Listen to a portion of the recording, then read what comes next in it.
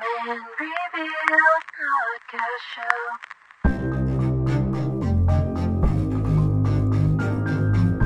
Lord, I am only one, but I am one. I cannot do everything, but I can do something. With your help, God, make me the man you will reveal me to be.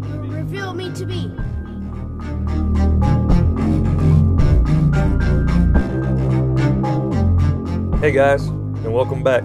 This is Jeremy Laverne, your host of Man Revealed. Today I sit down with Edwin McCall. I met Edwin back in 2016 during my Acts retreat, and he was a team member during that retreat and also a speaker. And during his story, there's a point where there was a story that affected us both, not even knowing each other at different times in our lives. That this point in his story that really affected us both, and it opened my eyes to something that really changed my life 180 degrees. And ever since then, me and Edwin have become really good friends. We've done many Acts retreats together, many men's groups together. I've seen this guy bend over backwards to help other people out. He and his wife Cassie are raising 4 beautiful daughters, 2 of which are close to the same age as my 2 youngest daughters, and I'd imagine we're going to have some pretty interesting conversations here in the near future whenever these kids become teenagers. I'd imagine, oh goodness, I hope they do right. But it's going to be fun, and I'm glad I get to go through it with him and his wife Cassie, and it's going to be fun. I look forward to it. I'm glad to have him in my life again. Just love the guy. I can call him anytime for a good laugh, advice, or whatever. Just one of those good guys that you can lean on, same like-mindedness. So enjoy the episode. 004, Mr. Edwin McCall. Let's get it.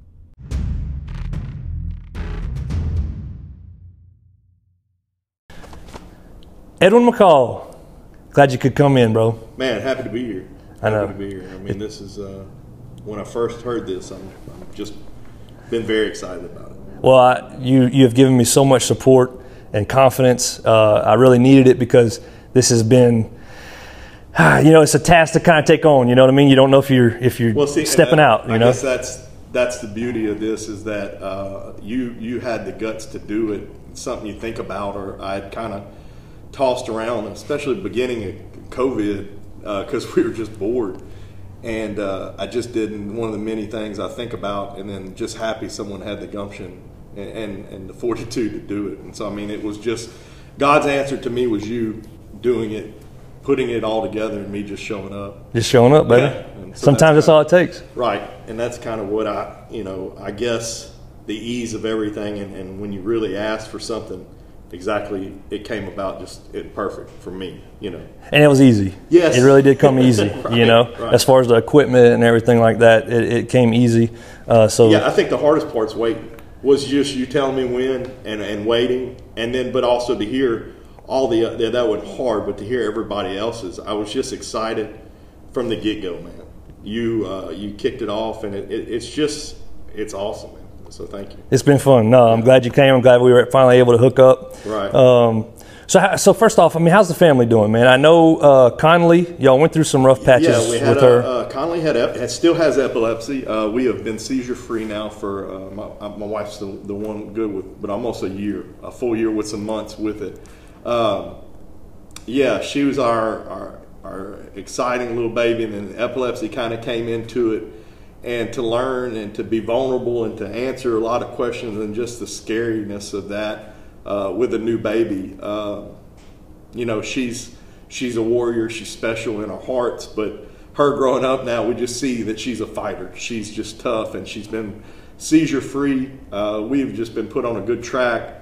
We started with medicines, very nervous, and she was on 2 and then 1 now, and we just get these milestones, and we're hoping she'll get to a point that we won't be on any medicine, and right. That's about another full year being seizure free.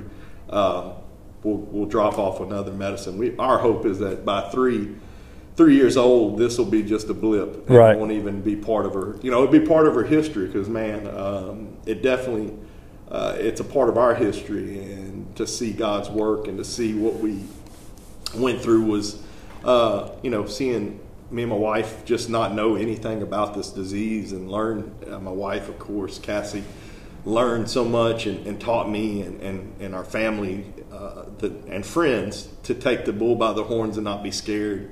But then with that said, just worrying with this COVID stuff and everything else, when, it comes up, it was just, we have it at risk, a little human there, right. And you just don't know. So you're still very, very scared, but we put so much trust in God and kept that trust. Right. And so we're not living in fear with epilepsy. Right. And that's one of the things we've really, I've never been more scared in my whole life.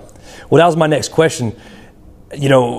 Having little kids that age where everything goes in their mouth, right? So there's been several times where I had to scoop something out the kid's mouth, right. And scared me to death. Right. So I couldn't imagine. I mean, do you remember how scary that first one was? Yeah, the seizures is actually, to be honest, we didn't see the first seizure. My mom, God bless her, it was our first time to leave Connally to go. We're going to a little auction, and my mom, soldiered up and said, "Oh yeah, we'll watch it." And of course, unbeknownst, she had no seizure, no nothing, healthy little baby.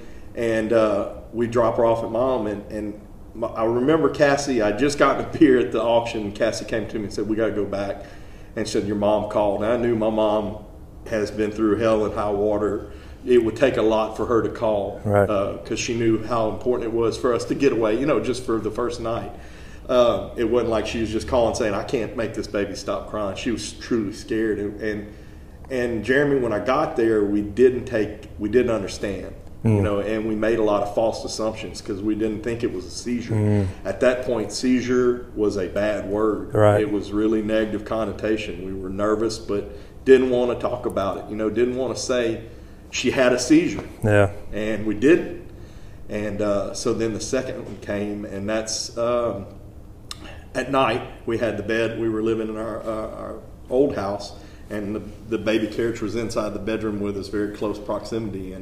And we heard some movement and got her up, and that's the scary one. That was when she was uncontrollable. You don't know if you hold her arms, and of course, as you're wanting to. My initial reaction was to rub her chest, to try to get her out of this, because her eyes are rolled back in her head. She's moving. She's not. My beautiful, smart wife had just God send to video this and record this, and looking back, it's one of the most difficult things to watch, but thank God, and I'll tell you why later. But so I'm rubbing, and she went through this seizure, and we're just, it seems like for hours, and I think it was 15 seconds or something like that, but it was just, we load her up, went to the emergency room, and, there's not a lot of answers to this. Do an MRI, do a CAT scan at the hospital, at the emergency room. She's not having seizures no more. She's fine. There's no, any kind of loss of oxygen, so she's good. But then there's just so many, we don't know what. So we, go to our family practitioner, talk to us, give us some places to go and things to do. We kind of reached out to other people. When we show the video to everybody, and they say the same thing, it's very captivating. And that word I always like, captivating. It's not a movie. Yeah. But it's captivating in the fact that she was able to see exactly the body motions, and they were able to see, because seizures, there's so many different seizures, and the body movement, the way the body reacts is what seizure it is. Gotcha. And so he was able to call. We went to a neurosurgeon, neurologist, a pediatric neurologist in Lafayette. I laugh because you and Cassie have anything to the east is good. So we went to Our Lady of Lourdes and had Dr. Habits, look at her. He said, "Oh, that's focal seizures," and he immediately looked at Cassie's video and was able to pinpoint it. And I'm not real good. I'm not a good historian. Cassie could tell you there was some time in between She had some seizures in between that, super scary. We actually had some friends over. Her father was there. And I mean, you want to see someone totally scared to see that. She had a seizure on the living room floor. She's had 8 seizures altogether. Mm-hmm. And the fear of the not known and not understanding. And then what do you do next? What's the next move? But through this, we see and now I'm looking back to see how she is now. She's a little warrior. Her personality is gigantic. Yeah. Her personality is, she's outgoing. She's strong. She's fearless. I mean, truly fearless. And we know God put her like that for a reason, to get through these things. And I mean, like I said, it'll be a blip in her history. Right. But we know that made her who she is. Yep. And it made us who we are. God has a way of saying, well, what's funny about all this, and we come up pregnant again, 13 months later with Lindley, and we look back now raising Lindley, we were so scared of epilepsy, or epilepsy stole a lot of those months of the little things, because she was, and I mean, I'm not up for debate for medicine or vaccinations. I'm not. Right. We have to do what I think every person has to do what's good for their family. Yep. Through research and prayer and faith, and that was my true test back then. I don't even think about it nowadays, thinking about COVID vaccination. But back then it was, I'm praying that I'm putting my child's hands in someone's in education and science. Right. That God has both created both those things. He created that doctor. He created science. I'm going to put that in his hands.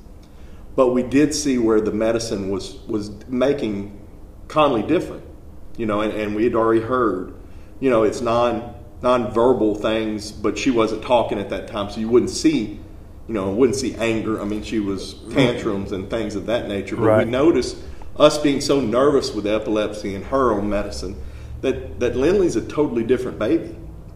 We look back not upset. It's part of her story, but we say, man, I don't remember Conley doing that, or Conley going through that, or Conley being that way, because we were so.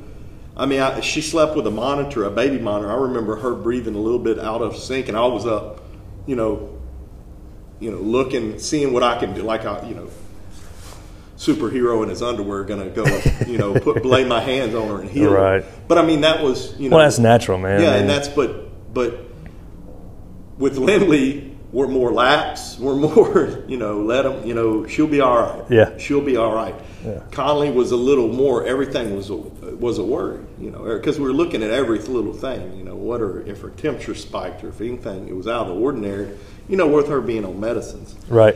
But I mean, that's part of our story, Yeah. And that's often,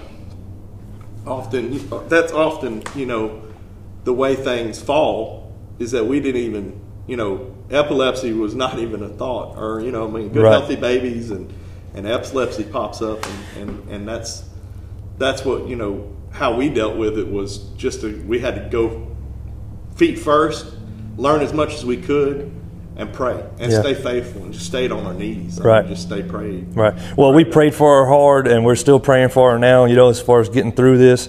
I know it's only going to make her stronger. Definitely made you and Cassie stronger as far as in your faith and leaning on other people and leaning on prayer. Because, y'all are starting over again, right? What, 13? How old are your oldest? Yeah, so I have Madison's 14. Neely is 11. That's Cassie's. Right. They're both ours. Exactly. And so... and then we have Conley right now. And so I made sure, because I've been calling, Conley is 21 months. I've been saying she's 18 for the last 3 years. Yeah. And I just didn't know. I just keep the same number. Stay pretty, I'm a number yeah. guy. Yeah. I just stay with one number and stay with it. Until we get to a whole number. My mom was 40. My mom was 42 for like 9 years, and so I just took her trait. And Lindley is 8 months old, and so yeah, we have we have a baby, and then a toddler, and then we have a preteen, and we have a teenager. Right. But they're all girls. Yeah. And that's all they do is so, clog up toilets. Well, that, and we'll never retire. We'll You know, immediately when you said retired, a laugh just fell out of my mouth. It's like I don't even know what. You know, and retirement, I don't know if it's all cracked up. What it's cracked up to nah, be. I don't think so. It ain't worth it. Well, that's good. But everybody's healthy now. Yeah, as we speak, they're doing good. Everybody's super good. Now, your two oldest, they're both doing some rodeo. Yeah. So with all that, you know, I just laugh and think how God works. So my Madison, you know, when she was 3, started in the rodeo circuit world and really took off, and we did a lot of rodeoing up until she was about 9, 10 years old, and she kind of got burnt out.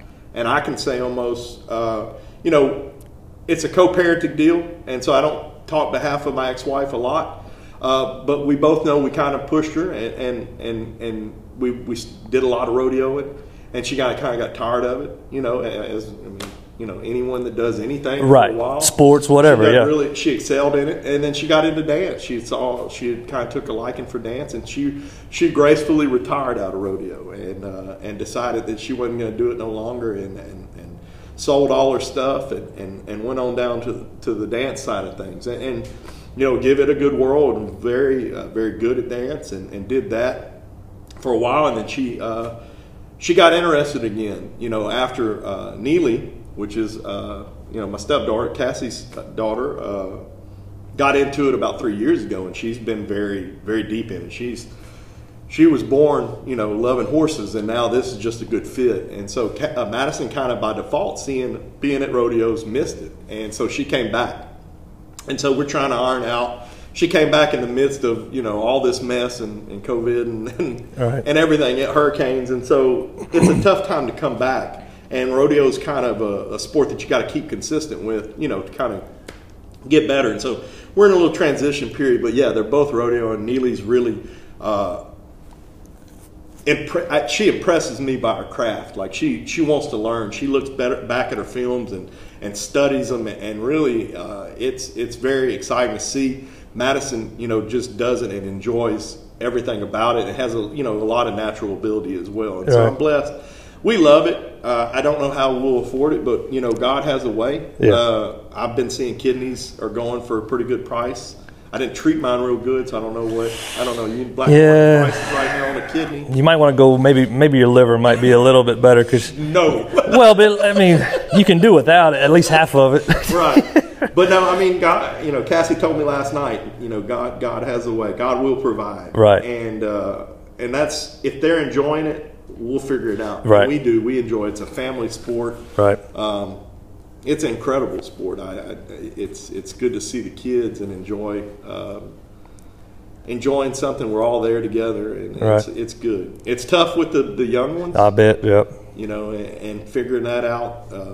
We make do, but it's tough. Right. But like I said, God will provide. Yeah. So rodeos, that's part of our life, and then building a house, that's part of our life too now. Yeah. So I mean, y'all basically stress free. Yeah. As I'm talking, I have a twitch in my eye that I can't get rid of. That I'm looking away that you don't see. No, it's and I'm quick to say all this BS about stress and all that. I'm nothing but blessed. Mm-hmm. Nothing but blessed. But yes, it's a lot. Yeah. We've been homeless for, you know, and when I say that again, I know people that are truly homeless and are living in trailers and stuff. We were living at my mom's house, got it made in the shade. Mom and my dad, and that's a blessing in itself.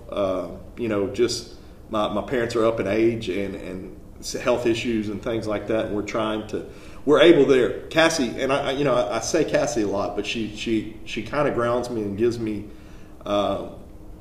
where I need to be. I'm unfocused a lot. I know it's hard to believe. I never would have thought it. Yeah, I think we've talked about 18 things in this last 15 minutes, but I done forgot. Well, no, that's good. No. She just said, you know, we're blessed, and that we'll figure out. Yeah, no, it's perfect. Just kind of wanted to get caught up on the family and make sure everybody was okay. Again, we're praying for Conley, and I know that's very scary. not having to deal with something like that. You know, we have a good mutual friend that has dealt with that with multiple kids as far as health issues and stuff, you know. So just to get even a little taste of that, of what they're really going through, and hearing your story with that, you know, our heart goes out to you, because you really don't know how they feel unless you're in it. You're right. Right. So I'm glad everybody's doing better and you're on the upswing there. Right. Okay, so just kind of getting to the meat of it, you know, I kind of asked the guys, each of the other interviewers, the cover art picture, you know, just kind of what that means to you, and what comes to mind when you see the picture. Well, looking at it immediately, I guess the easiest thing for me just to say is, you know, how fast time goes, you know, and I see that. I don't know if God kind of gives you second chances, and I kind of often feel I am that case, second, third, and fourth chances, but those chances are quick, and you have to you know, you have to negotiate them, or you have to do them as fast as you see them, and live that life, because it's burning. Right. And when it burns, it's over with, you know, and that's what the fire to me is, that the harshness, the reality of that it's gone after it's done, you know. And I see that in my first set. we call our kids A and B shift, right? The A shift's the older ones, the B is the other one. So I'll refer to the A and B shift. With the a younger, inexperienced, going through divorce kind of person, compared to a seasoned parent that's been through, you know, a lot older and understands what's important. I can't get that time back, you know, and that's what's burnt. You know, and that's what's gone. So that's what I see, man. I just see that you have to live the moment. You have to, you know, you really, and I don't practice what I preach a lot. I try to, but I really just, I love positive people. I know a lot of those guys that are, and women that are super positive, and you know, to a fault, you're like, oh man, positive Polly, or you make fun of them, but it's awesome because they enjoy every moment. Whereas a negative person, kind of where I am, or where I can be, is that I worry, and I'm so cynical about things, and I miss things, and I don't get to enjoy things. Right. You know, a lot of people, and that's what's funny about the man inside, is that a lot of people would think I'd be the joyful, funny, crazy, because they see me pull stupid stuff all the time, or say stupid stuff. Obviously, if you're listening to this, just hang on. Yeah. But I just, you don't, it goes so quick. And so what I'm getting at is that's what I see, is that time burns away so fast, and the fire just takes it away. Right. You know, and that's what I see. Right. So you mentioned, you know, second, third, fourth chances. You know, obviously we made our Acts retreats, and you were on team for mine, and we share a very special bond with that, as far as, and I'm not going to get into the stories and things, but you know, there was a story that you told on my Acts retreat that connected us right away, and I think we both believe that everything happens for a reason. Mm-hmm. You know, I was meant to be there that day. You were meant to tell that story that day, and it really opened my eyes. Right. You know, so getting back onto, you know, the second chances and stuff, you had a heart attack at 39, 40? Yeah. So 38. So 38 years old, you're having a heart attack, obviously a scary situation. What goes through your mind at that point, as far as, man, did I waste what I just went through? You know, Jeremy, when it all happened, it was very fast and a lot going on in your mind. I went through a lot of different phases. When initially it happened, quite a story with it. You know, I mean, just the details of it was that I ended up at the emergency room kind of by myself, by my own hand, by my own doing. Right. And I just immediately, once I heard a heart attack, A, I said, I got the wrong guy, and then B, man, you know, what's next? And am I going to die alone here? Am I going to be in this hospital room alone? You know, and nothing else went through my mind other than I needed God. I needed God to get me through the next moment. Of course, I needed my family. I needed somebody. I needed my wife, or at that time, my fiance. I needed my kids. I needed my mom, but I needed my priest more than anything. I wanted to receive the Eucharist because I just wanted to be fulfilled in that. I remember Father Gilbo showed up to the ICU after, you know, testing and everything, and kind of went down and kind of leveled out. And I remember him walking in, you know, and he's wearing black. Odd, he's wearing black. But he walked in, and I remember it was like a warm coat that he had just come in. I was in the cold, and he just kind of threw that warm coat. Just his presence was very warming. I asked him, I said, do you have the body of Christ with you? And he said, have body Christ, will travel. And, you know, Father Gilbo was so full of love, and that was what I was really yearning for at that moment. Yeah. And to feel that, you know, my wife had finally showed up. When I say finally showed up, it was because it was, like I said, there's a lot of story to it. Right. A lot of story to it. Wasn't like she was, you know, at the bar and someone got her. So that would be cool to start that rumor on Facebook. Yeah. I mean, on podcasts there. But anyway, she showed up, and that was awesome too, just to have her by my side and to be there for me. I didn't want my children to see me. As much as I would want them to be there, I didn't want to scare them because I was so damn scared. Right. I was so damn scared. I didn't know. I remember seeing my mom and being super happy, just seeing my mom and be able to see her care, because she's always just there for me, right? Your mom. And she keeps, you know, and that was my wife, you know, God. Well, I say God, Father Gilbo. Let's not say he's God, but he brought him with him, and then my wife, and then my mom. That was what I was thinking about. I never thought, you know, looking back now, I never thought about the mistakes I made, or I didn't see my life flash before my eyes, or what I'd done wrong, or why did God put me in this spot. I just want to see through it. Right. I just want to get to the next stop. And that's always been kind of my life, is I want to get to the next thing. Right. I don't want to worry about what I did wrong to create this. Now, I do that all the time. I catch myself saying, I did something stupid. Well, this is going to be the recourse. I've got to, you know. But this was different. And, you know, when I left the hospital, you know, amongst thousands of friends and people who were reaching out and just being showered with a lot of love, I remember walking outside from the house and just seeing a sunset. And I told Cassie, I said, wow, you know, I get to see another one of these. And I felt cheesy. Yeah. But I was like, man, that's what I finally get to do. I mean, that's my life, is that I've been saved to see another one of these sunsets. Right. I'm saved to have, you know, take care of my wife, be there for my wife. Be there for now, the way God's plan is, to see two little babies come into this world that I love more than anything. Right. To be happy. Right. That was my next, you know, and I never, you know, and I can honestly say I never looked back. I knew things were going on. People were praying for me. You know, and you know, there was people on their knees in the weight room saying the rosary for me. That's powerful. Mm-hmm. That's things that I remember. I never once, and during all the heart attack stuff, look back and say, man, I wish I'd done something different. Now, I'm going to ask this question, and don't get offended by it or anything, but there's been a lot of times where a hard situation that I'm going through, I'll make these almost empty promises.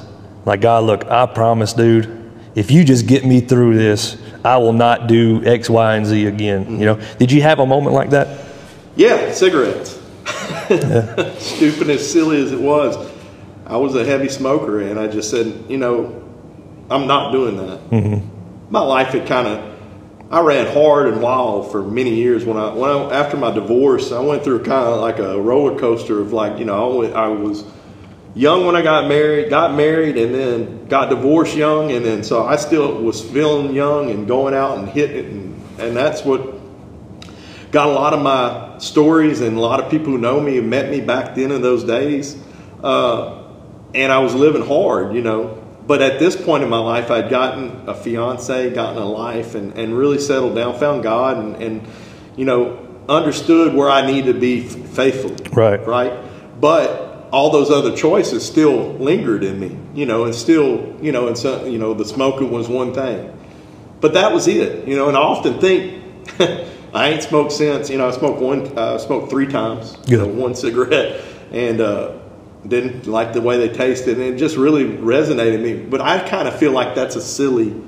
Of all God gave me, that's all I gave up. Mm-hmm. But I didn't really. I don't know. It's hard to say. Empty promises. I did say I was going to live positive, and I catch myself in a pity pool all the time. Right. I think you and I talk a lot about being in that pity pool, right? Or not accepting things as they are. Yeah. Not being open-minded, not being positive. Where do you think? Because I'm kind of the same way. Like you said, we talk a lot. Do you think that's a character that we just kind of developed? Me and my brother, we're 7 years apart, so I kind of have a little bit of only kid syndrome, I think. Oh, yeah. Yes, so I do as well. Okay. I do as well. My brother is 50. He's turning 55 tomorrow, and my other brother is 58 or 57. Okay, so yeah, y'all got quite a gap. And I am 42. Yeah. So yeah, I was a oops or whatever. Anyway, you were a gift. Yeah. My dad wouldn't say the same. No, I mean, but with that, I was an only child. Yeah. And so I don't know if that's part of it. Yeah. Because I often tell my kids, I met a lot of people because I didn't have a brother or sister. I mean, I'd have to, I'd make friends wherever I went when I was a kid because I didn't have no one at home to hang out with. So I'd had to get someone to bring over for, and so I guess that lends itself to, I don't know. Yeah. Because I have a lot of selfishness, and I think definitely. That's it. I'm very selfish. Yeah. Very, very, very, very selfish. Probably the most selfish person I know. But I mean, let's talk more about me. No, I am selfish, and that's probably one of my biggest vices is being so. I'm selfish in a way that most people maybe aren't. In the fact that I'm selfish, I want people to be happy to make me happy. Mm. Right? And I call it the Clark Griswold syndrome. I get in my mind what everything's supposed to be like.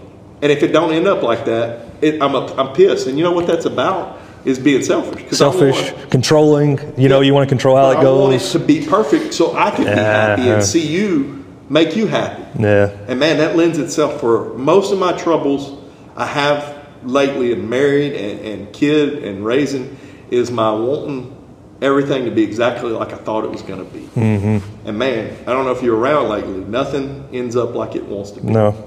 And that's kind of what I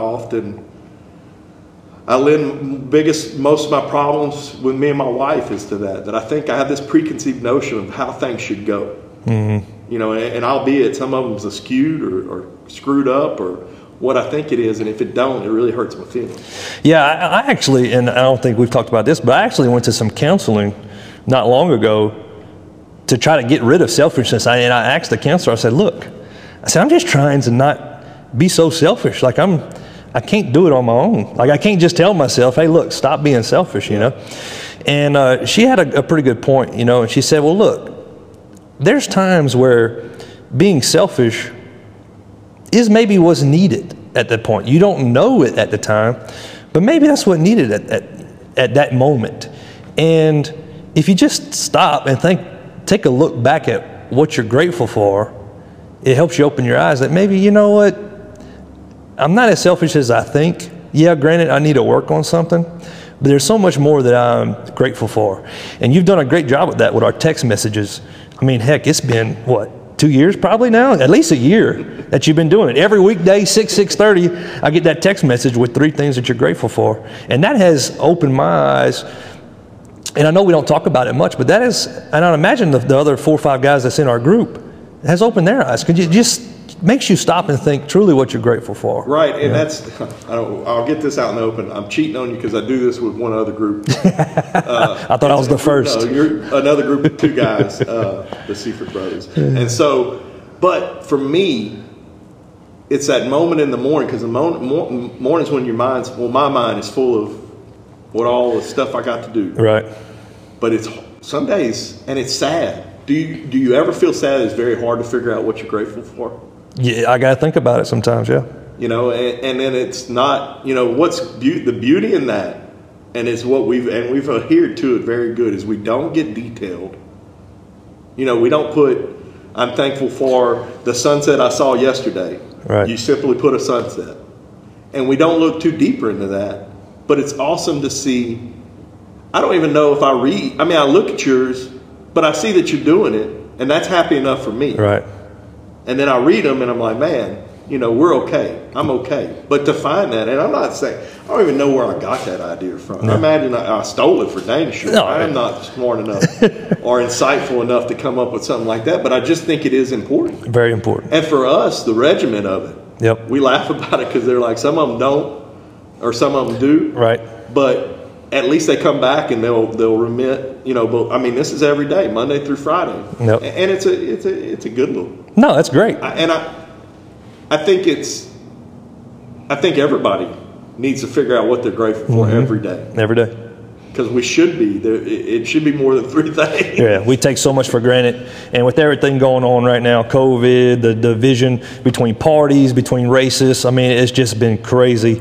We're truly living in historic chaos that it's going to be in history books. Right. Some of the stuff that we're living through right now will be in our kids' history books years down the road. Right, and that's what I talk, you know, I talk for a living. I talk to people and I hear a lot of different views. I read the stupidness on Facebook. We get text messages. We're inundated with information.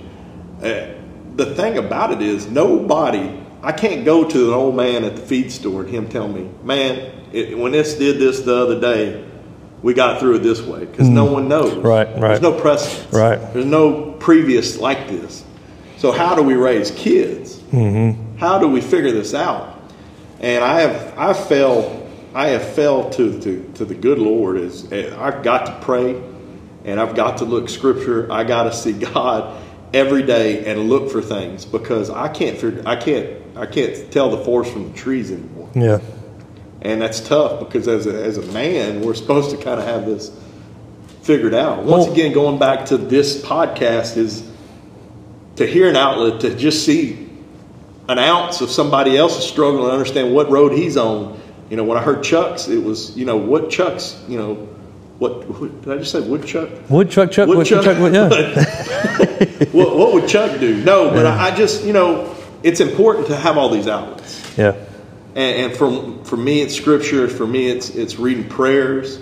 It's hearing positive stuff. I backed out of the negative world because I can't handle it. I'm not strong enough to be immersed in this much negativity. Yeah. And I'm not putting my head in the sand, because I'm keeping my eyes open, looking around for my family. I'm gonna take care of them. Right. But all this stuff that I can't control, I don't understand why we should really worry. I mean, I understand you should be cognizant of it. Right. Know it. Right. Be aware. But to be deep in it, I'm not doing it. I got too many other things.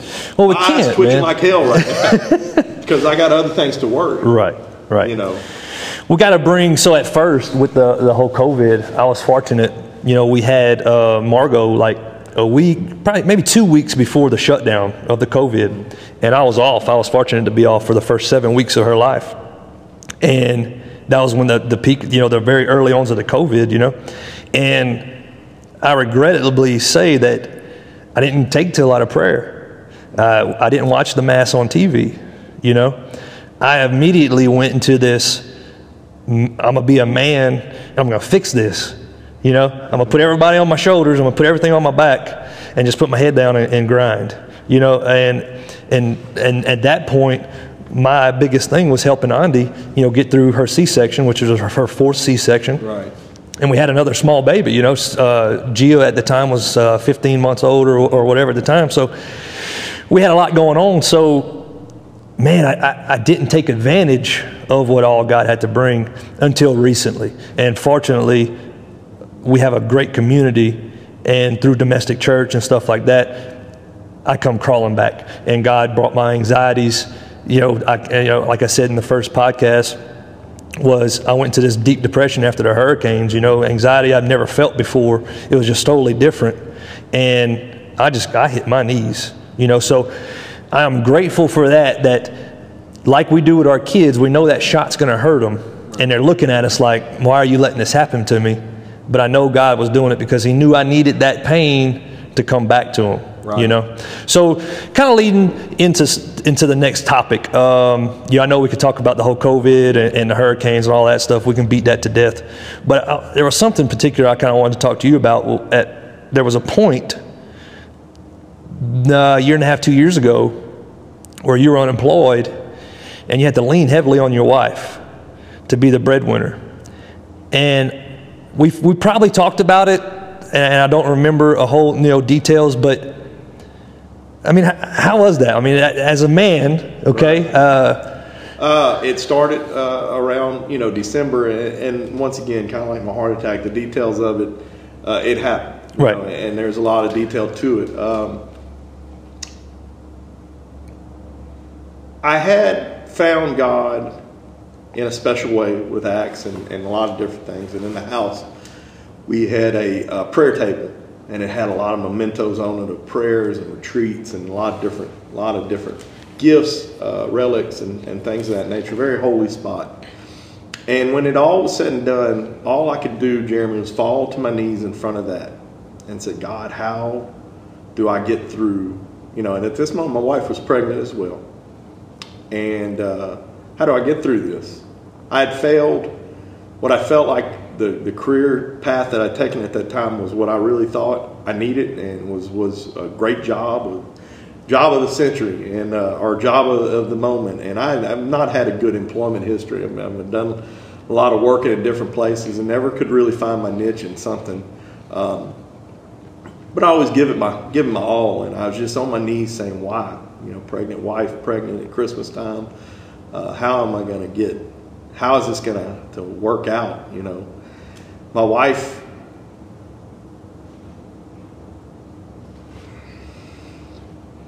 My wife never faltered. She never stuttered. She never questioned. She said, "We'll get through this." And it took a lot of, took a lot of ego to learn to let it go and accept help, put it in God's hands, streamline things, figure out what's important, and just pray and stay prayerful. I was in the middle of Exodus 90. Was we in the middle of it? We're in the thick of it for sure. Yeah, 90 days. We were at least. Man, it might have been early on. But that's what I'm trying to get at. Did we start it? When did we start it? It was January. We got into Exodus, and that was a funny thing because, you'd call me and it was kind of not understanding what it was. Right. And I thought, man, what the hell else do I got to do?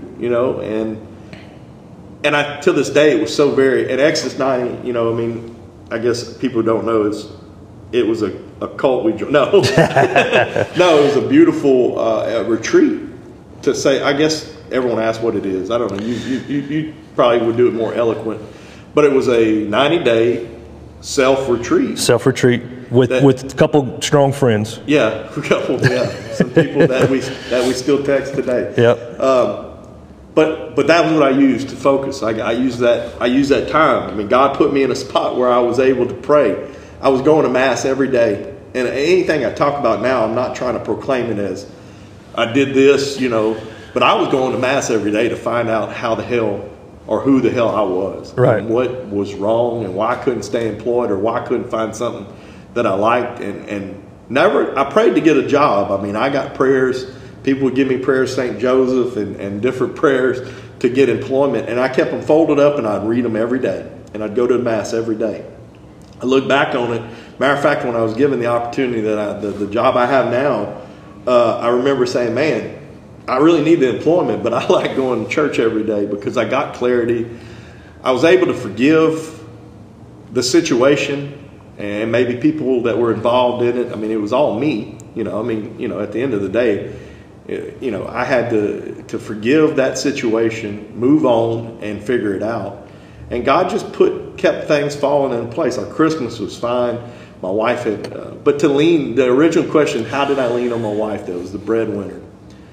I just did it because she took it. Yeah. She took the bridle. She took the yoke and said, I got this. And it didn't emasculate me. It didn't make me any less of a man. and just knew I'd met the right woman. Right. We had a team, because if someone was weak, I knew she could take care of me, and she did. She took care of us.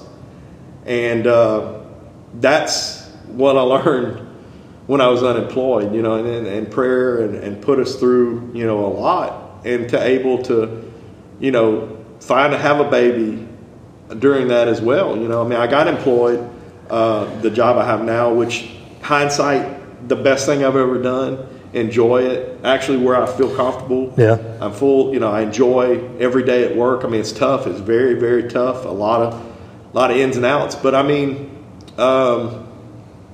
she just was there. She was strong. Once you start, you know, letting go of egos, once you start letting go of things, I'm not going to say it's any less, you know, I mean, it still was tough. One of the things that touched me, you know, in seeing all this, I guess I'm not talking about my wife anymore, but talking about the situation of being unemployed was the community and the brothers. You guys banded together right here and got us diapers. And I mean, it was funny because we could build a fort with the diapers, but I mean, little did we know we'd still, I mean, the wipes are about gone now because we doubled up with the other baby. But I mean, God provided. Yeah. And that's what I see through all this. I guess through going back to COVID and hurricanes and just touching on it briefly is that I've been through a desert. I've been through some dark times, and I stayed faithful. The Exodus 9, I'm not going to say I didn't, you know, and it was upsetting, you know, to have a wife taking care of you. You know, when you know you should be a man, and then friends bringing it up. I mean, no one really threw it in my face, but I mean, you have that stigma, you know, or you feel like it. And it's stupid. It's just not, you know, it doesn't make sense to worry about what other people think, but it also doesn't make sense in the world we live in that we have women that are strong providers, you know. Right. But in the same right, I was ready to get back to work. I was ready to be, you know, a part of the team that, you know, was providing. Right. You know, and she still makes more than me. Yeah. I mean, you know, and that's good. I'm a sugar. I mean, yeah. Like, how's that? A sugar daddy. Sugar mom. Yeah. Yeah. You know, and she's hot too. So and that just makes it all sweeter. You know, it makes the sugar sweeter.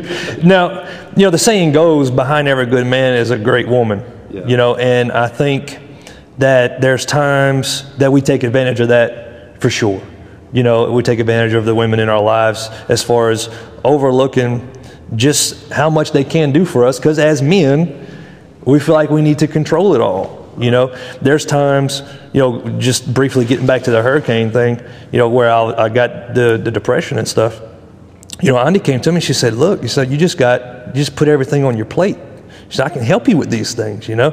And I guess, you know, having young kids and stuff, I was like, man, look, I just need you to worry about the kids, you know, and they do such a great job at that. You know, our wives are great mothers. We're fortunate to have them because, my goodness, the stuff that they think about and on a daily basis, and then having their own careers that they're doing too on top of it, you know, it's just extraordinary, you know, and God made them that way. Right, and that's what I guess, you know, looking back and talking all this, you know, I get choked up, of course, talk about my mom, but my affirmation, and I know, you know, I mean, our non-Catholic friends, what I talk about now is kind of going to be out of realm, but my affirmation of Mary is my drawing to Mary, how strong she had to be to go through these things and to understand what all the questions she had and was put on a lot on her plate. Of course, I look at Joseph and say, same thing, you know, what he had to burden, but Mary's so strong. I look at my mother in the same fashion. I look at my wife as the same fashion. I look at my daughters now. I got choked up. We went to the NFR, to a rodeo, went to the Cowgirl Hall of Fame, and there was a video. And dude, I just got emotional seeing strong women up on TV, up on the video, and looking back at these two girls that are aspiring to be just like that. And they have great role models in their moms, my mom, and their grand. I mean, they got a covey of grandmas. I mean, they got, you know, each of them have with the split families. They got, I think they have 18 grandmas and grandpas. But women, to learn to respect that is to love Mary and to understand how strong they are. Right. And that's really what I've learned looking at Cassie. And like you said earlier, behind every good man. I'm not a good man, but she's behind me. Right. You know, and strong. one of the most, I guess you always, you fill out the question, what's the sexiest thing about your wife? And it's her strength for me, because that's what I need. Obviously, you heard all what I go through on a regular basis, health and all this stuff. But we're a good mix, We're a good mix, obviously. Yeah. So, I mean, I say obviously, it's like everyone knows. Right. We're like the royal family. Yeah. You know what we're like. You saw our Facebook. Yeah, you have our own. Really live. Yeah, you have your own TV show here for too long. Now, throughout this all, the unemployment, the heart attack, any kind of mental stuff, depression, anxiety, or anything like that you've dealt with? Man, I went through some depression. I've never really understood what depression was. Yeah. I always think, I don't really know what that is. Here recently, getting into some dark places and finding sadness and I guess just inundated with so much negative stuff. How do you not? Right. I'm trying to think, pinpoint one time. Oh, well, I mean, I got Christmas time. I had COVID. Oh, yeah. I got it. And I was so concerned about my dad and my little girl. I was concerned about everyone else, but I mean, right. My dad's health was not real good. And then my little girl with epilepsy, we don't know anything about, what reaction to medicine or COVID and everything else. I mean, it was very dark, we didn't have Christmas. And then, some things happened with church, not able to go to church. And like you, in the COVID scare, in the first shutdown, I kind of liked it. We were able to get kind of country and like go old school and cook together and eat gravies and stay as a family. And it was kind of homey feeling. But I wouldn't watch church too much because I couldn't grasp it. Yeah, I know. I couldn't figure it out. And so Christmas time came and that bothered me so much to miss Mass. And wasn't going to watch it on TV because I was protesting upstairs in my underwear. I'm not watching church. But I was depressed. Yeah. And so that was depression. I get a lot of anxiety. I get anxiety like when I'm about to lay down. And I'll wake up with it. Cassie, I always tell Cassie, man, I got anxiety. She's like, what about? And we'll kind of talk through it. But I get anxiety. I just worry so much about not the weirdest thing, but like any bad possibility, and that's one of the things I don't, I've never had full blown like panic attack or anything like that. Anything like that, or any kind of depression that lasted, in looking back in my history, a lot of the situations would lend itself where I could have probably stayed depressed in it, but it was also so very life-changing and that I didn't have time. I didn't have time because I with the heart attack, it was, then medicines and what I need to change in my lifestyle. With the unemployment, it was falling into Jesus. I'm falling into church. God didn't allow me to really dwell in it. Right. My thing's idle hands. And when I sit in my truck, I think, and then that's when I fall to a rosary. I'll fall to praying and just trying to get my mind centered. Right. And figure out what's my next move. Right. So kind of just closing this up a little bit. I know we could talk forever and we're definitely going to meet again. But I guess maybe what I'd like to maybe get you to touch on is, would you have any advice for somebody that maybe is fighting with a strong ego or is fighting with, maybe they know what they're doing is leading them down some wrong roads. Right.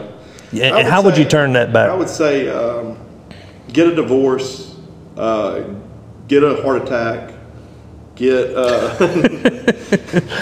unemployed. Learn the hard way, huh? No, that's a tough question, man. I think everyone's so different. Yeah. People tend, for whatever stupid reason, they call me and ask me advice, and I just never have a good one, or I don't feel like I do. But man, I say fall into church, fall into prayer, and because nothing bad comes of church. Right. Never go to church, and you may sit in someone's spot, or you may get in trouble for not wearing a mask or whatever, but at the end of it, you got something out of it. You were there. and you saw whatever church you may call church, as long as that, I don't care if it has a roof. If you're going somewhere and getting centered and talking to the person you call God, you know, that's important to me. Did you ever get into any kind of like self-help kind of stuff? Or yes. Motivation kind of stuff? Yeah, I mean, inspiration, I mean, devotions. Yeah. I don't do self-help. I don't read anything. I mean, I don't read books. You're right. I'm not good with books.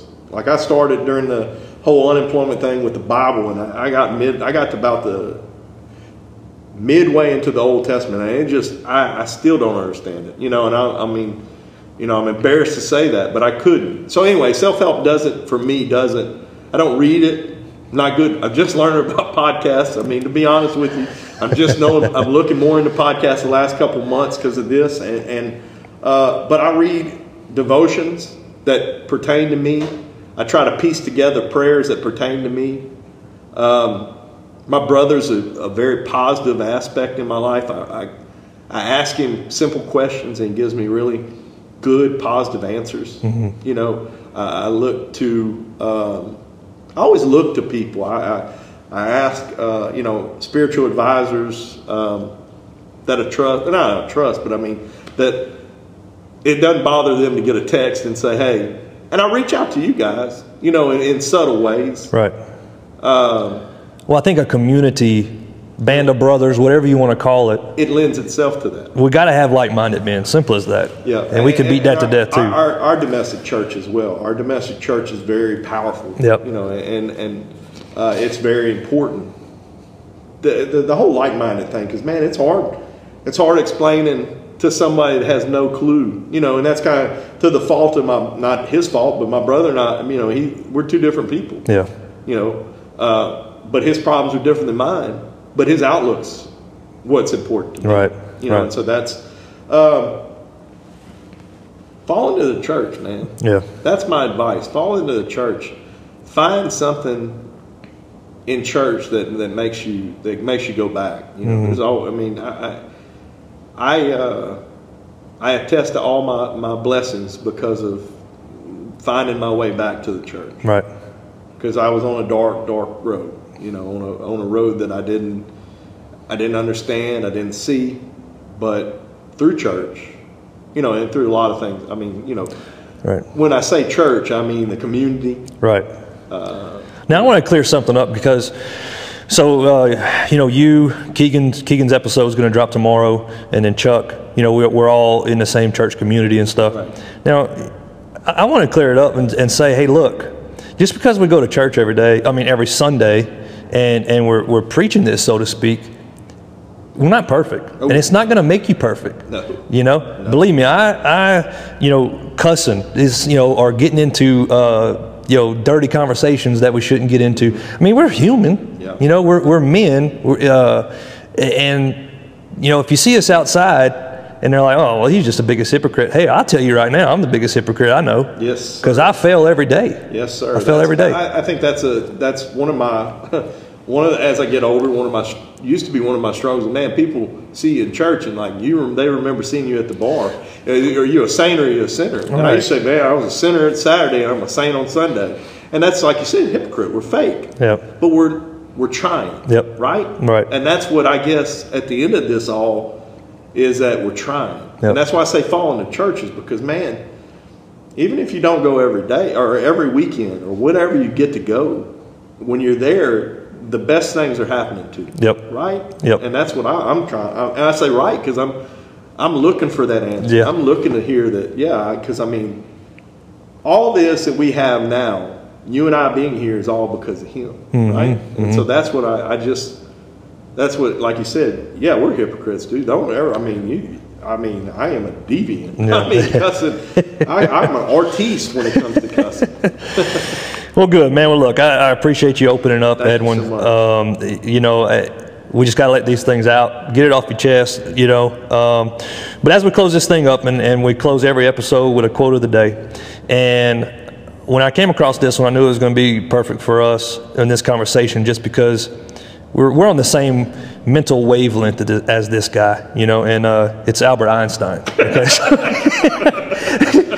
You know, back in the day. Fred Flintstone. just knew it was going to be Fred Flintstone. But no, this is actually from Albert Einstein. He says, imagination is more powerful than knowledge because imagination is limitless. It's the preview of life's coming attractions. You know, I catch myself daydreaming about what could be, what my path is, what I should be doing, what God made me to be, you know what I mean? And when I heard this quote, I said, man, you know, what could it, and it might not be this, but it led me to just take that chance, you know, that imagination. And I thought this was pretty cool. What's your take on it? My take is that I agree. It's the hope in imagination, you know, and that's what I find I do. Like you said, we're very much alike at times. Is that kind of to a fault? I look at these things. I'm so excited about the future because, and the older I get, the more simple the future is. Used to be very intricate, like a lot of, you know, detailed things. Now it's just like, I want to be able to sit on a back porch, see a sunset with my wife, and see the kids play. And it used to be just like, I want to go to Disney World before that and do all this and do all that. But without all that, I don't think we have hope, right? I imagine a lot. I said almost in the beginning and all the way through this, to a fault. Like I see the swimming pool with Uncle Eddie, Uncle Eddie swim on the diving board, but that's my imagination, and that's what, you know, keeps me going, and the faith I have keeps me going in that, you know, and striving for, you know, to have a weirdo jumping on a springboard or me being the weirdo. Right. But I love that quote, and that's what I was saying. Finding devotions or finding quotes or finding prayers that help you through this mental stuff, and that's man, when they pertain to you, it kicks. Yeah, it hits. Yeah, because who's to say that our imagination is not God showing you what could be if you just let it all go? Yeah, that's awesome that you blew my hair back. Well, I mean, but that's true. It's his, you know, it's his glimpse. Yeah, you know, and that's of what he truly has in store for you. Right. If we just, and it's easier said than done because we say it so many times. Like, man, I just wish I can, you know, I just give it all to him. Right. But it's easier said than done. Right. And I've been given the opportunity to give it all to him. And have I given it all to him? I don't know. I sandbag stuff. Right. You know? Yeah. But that's what, you know, and I guess in all this is the imagination is God's gift. Yeah. And I like that. So very, very poignant and good. So well done. Well, good, man. Well, look, thanks a lot for coming. Thank you so much. I know it was a struggle there for a little while to get together, but schedules and kids and everything else, but I knew we would make it happen. Right. Again, I told Cassie this was like 5 hours, so I still got some time. I'm joking. Yeah. I'm joking. Well, hey, look, you know I love you. Love you too. Thank you for this outlet, man, and thank you for just the opportunity. I really do appreciate it. All right, brother. Always praying for you. Thanks for coming in. All right, brother.